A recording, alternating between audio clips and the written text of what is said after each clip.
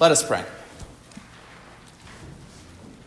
May the words of my lips and the meditations of my heart be acceptable in your sight, O God, my rock and my redeemer. Send your living word to walk amongst us now, to challenge our assumptions, to set our hearts ablaze, and to make us whole again. Amen. Did you know that not every church observes Ash Wednesday? Yeah, it's true. Many believe that the tradition is too morbid or too antiquated. And sure, there is something undeniably odd about smearing ashes all over your forehead, especially if you carry those ashes around on your forehead all day long. Admit it, who saw people out today with some sort of funny smudge on their forehead? I had to do a double take when I walked in the Wawa because I wasn't expecting that. Even I forget that this is what happens on Ash Wednesday. But here's why I think Ash Wednesday still matters. It provides us with a message that we don't hear anywhere else in the world.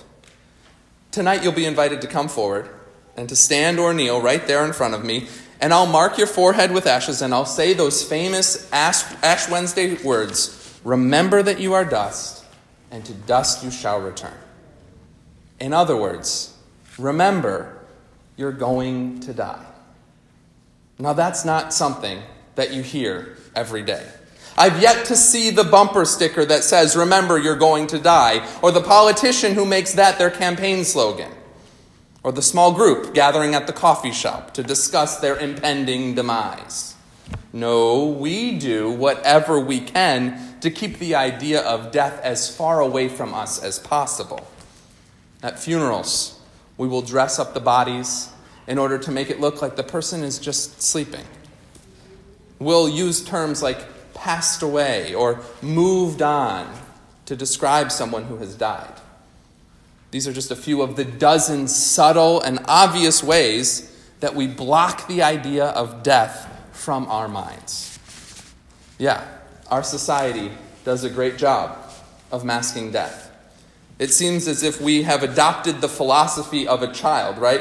If we just completely ignore it, then it will go away. And you know, there's actually another message that we do get from our society that's a little bit different than this one.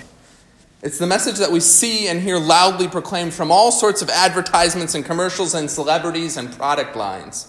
Because while we won't hear messages about the possibility of death, what our culture will feed us is a steady diet of messages about how important and special we are. The cultural message that seems to persist and be very prevalent is one not about mortality, but rather a constant message that you, yes, you, are the center of the universe. In our consumer-driven culture, we're taught all the time that what we want is all that matters. You want some peanut butter? Great. Go over to the Acme and tell me how many different kinds you could possibly buy. I believe it's 25.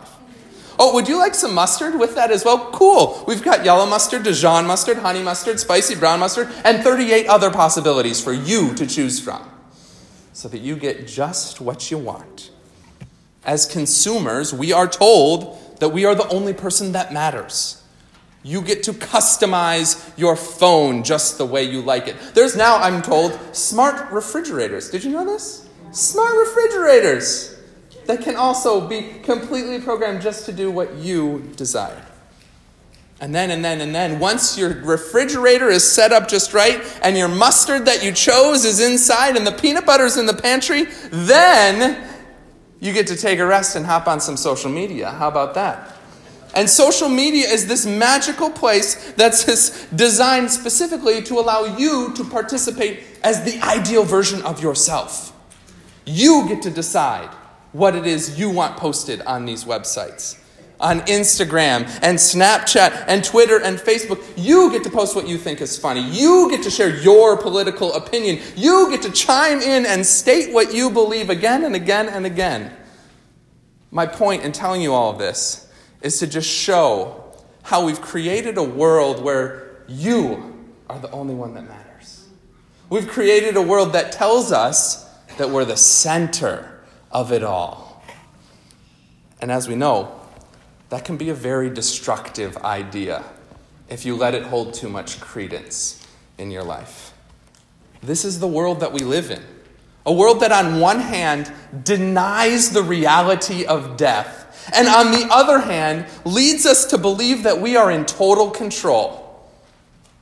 Death won't affect you, and you are all powerful. Do you see what our world has done to us? We have been taught to believe that we are God. Immortal and all-powerful. That's what the world tells us, church. That's the message that we get every single day, whether we like it or not. If you put your trust only in earthly matters, then you will be led to believe that you're some sort of God, immortal and omnipotent and all-powerful, the center of the universe. That's the message that we get day in and day out. And of course, it's a lie. But the problem is that the message is so persistent, it's so relentless, that even the best people will start to believe it. Even the best people will assume that they are some sort of all-powerful, invincible God. Whether they say it or not, so many of us act that way. Maybe not all the time, but a little bit here and a little bit there. And that type of mindset can be so harmful, not just to others who interact with this person that thinks they're God, but so harmful to ourselves and our very soul. After all, the very first commandment that God dreamed up was, "You shall have no other gods before me." And yet, our society tells us the exact opposite of that, day in and day out. You see, church, this is all why we need a day like Ash Wednesday. We need to hear again and again about our mortality. We need to be told by someone that we aren't God. We need to acknowledge our flaws and our imperfections. We need to hear that we are nothing more than temporary, fragile dust. We're all going to die. And whether it's our own death or the death of a loved one, there will come a day when we get snapped out of our delusions. And we realize that no matter how much control we think we have, none of us are God. None of us can control death. And this reality can have two consequences for us. First, it can make us really scared. Death becomes this great mystery, this clear and terrifying endpoint. This is probably part of the reason why we try to ignore it as much as possible. But the other thing that can happen is that when we realize that all of this life will come to an end, it makes you worry about the little things so much less. Jesus told us as such in the gospel reading tonight. In Matthew chapter 6, he says, "Do not store up for yourselves treasures on earth, where moth and rust consume, and where thieves break in and steal, but store up for yourselves treasure in heaven, where neither moth nor rust consumes, and where thieves do not break in and steal." Church, this life is so temporary, and yet we waste so much energy trying to make sure that we accumulate all the right stuff, trying to make sure that we hold on to the things that we care about, trying to make sure that we get everything done our way. But you know what? That type of narrow-minded thinking is just foolish, because we're dust, and to dust we shall return.